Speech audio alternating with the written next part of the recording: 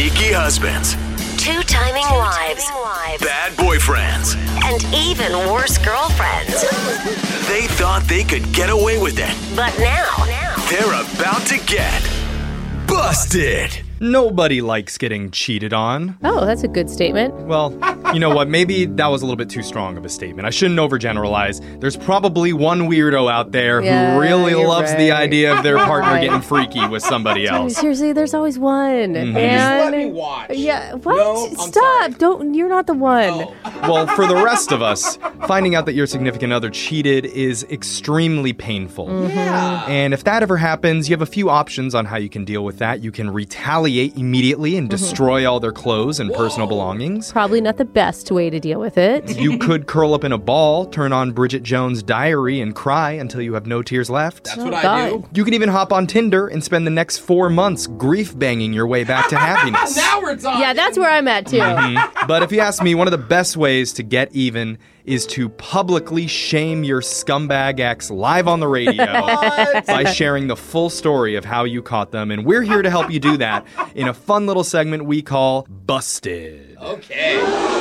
Ooh, the crowd. audience. Yeah, the crowd likes it. It's fun, it's therapeutic, and it's only mildly soul-crushing. Okay, cool, great. So here's how it works. We have a few listeners who called into the show with their own personal caught cheating stories. Nobody wins for the most devastating heartbreak. Right, you all lose, I think, is the story here. We've all lost here. But hopefully, by the end of this segment, we'll all feel a little bit better inside. So let's go to the phones. Who's this? Hey, this is Amy. Hi, Amy. Tell us how you busted your significant other. I was at a movie with my husband, and I noticed through the movie he was pulling out his phone a lot, texting. I didn't think anything of it, really. But after the movie, he was using the bathroom, and this woman came up to me and handed me this note and just walked away. And it said, hey, just wanted to let you know that your husband is cheating on you. Look under his text, under Kevin, it's a coworker of his named Sabrina. Oh my god. Oh, I mean, good on her though. That's How did she know that? Because she was probably She sitting was right behind behind them. us, apparently. Oh. Dang, what did you do? What did you do when he came out of the bathroom?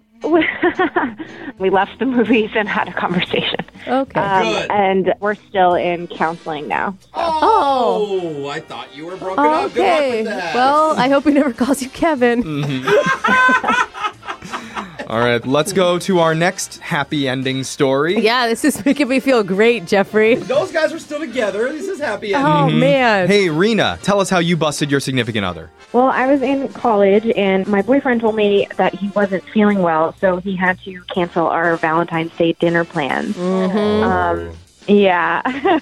So I was the one, actually, that had made the reservation. So my dad was a real chimp, and he took me out for Valentine's Day. Yeah. What? So wait, you were cheating on your boyfriend with your dad and you got caught? No. My dad was making up for my boyfriend who was leaving me alone on Valentine's Day. So we went out and we were going to have dinner. Yeah. So we get there and the hostess is super confused when we check in.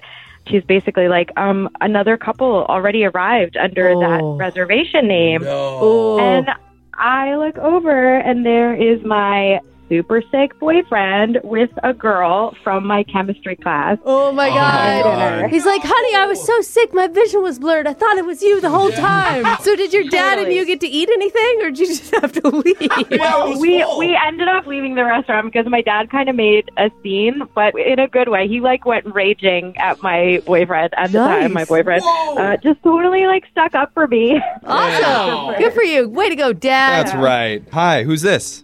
Hi, this is Anthony.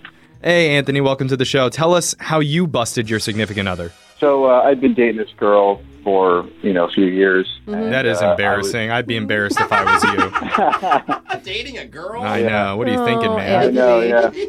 Well, so I was going to propose to her. Whoa. And so I decided, I was going to come home early one day from this work trip that I was on. Well, And that always leads to probably, disaster, doesn't it? Yeah, never come home early from a work trip ever. Only bad things will happen to you. Stay at the convention. Right. Well, not only that, I also invited my whole family to come so they could witness. What did you find? Well, I got stuck in traffic, and my mom got there first. and she had a spare key, and she walked inside the apartment, and she saw my girlfriend with her tennis instructor. Oh my God, and how cliche, a tennis instructor? What are you, like in a soap opera or something? It's just part of the tennis lesson. Oh my gosh. What'd you do?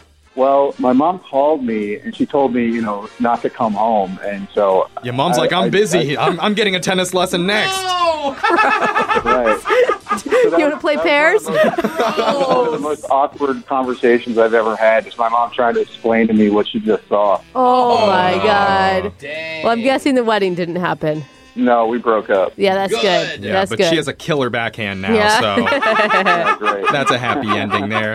Text in 78592. Tell us how you busted your significant other, and maybe you can publicly shame them next time. Ooh, fun. It's Brooke and Jeffrey in the morning.